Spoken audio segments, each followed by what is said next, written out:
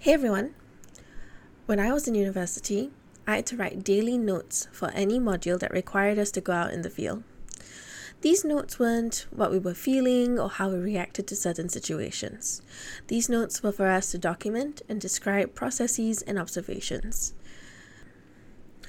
But field notes alone are not what science is made up of. Eventually, you have to put everything into a table, a chart, a presentation. You have to present your findings so that other people can understand them. This is what I've decided to do. I'm going to document findings every couple of months and record them in a nice voice note for all of you to listen. This is because findings require a lot more analysis and thought, and making you read a very long report on a newsletter feels like torture. So welcome to Field Notes from the Poetic Scientist, The Findings, Episode 1, Developing a Habit.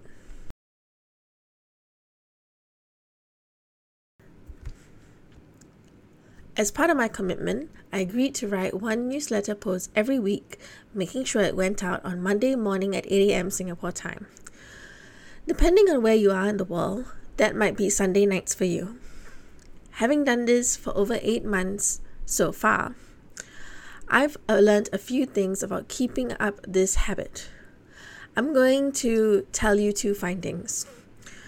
Firstly, some weeks I have a lot to say.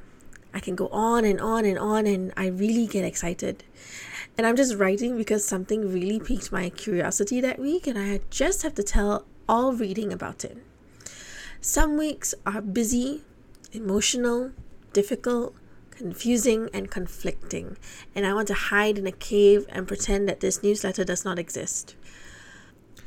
This was an initial concern. What is so important that I have to keep telling the world about every single one of my weeks? There are more important things right now, like Ukraine and the pending recession we might have and the crazy inflation we will go through. And who wants to hear from an artist from a small country in the middle of Southeast Asia that isn't as influential to anyone's life in particular? What I like about field notes in general is that it is a practice. And with any practice, you get better at it when you do more of it. It's not always going to be easy, but eventually you get the hang of it. And now every Wednesday, I remind myself that I need to look for things to share with you. You keep me accountable, but you also keep me curious. This leads me to my second finding. Being accountable to share links and ideas has kept me curious. I now actively scroll through several sites a week just to keep up with the world. I am so grateful that my local library lets me borrow e-magazines with ease, and I can find stories about humping spiders that later indulge in cannibalism. I wrote a poem about it, which you can find in the description below. This keeps me up to date and brings inspiration when I need it to. Art is not made in isolation. I don't care what anyone who made art during COVID told you.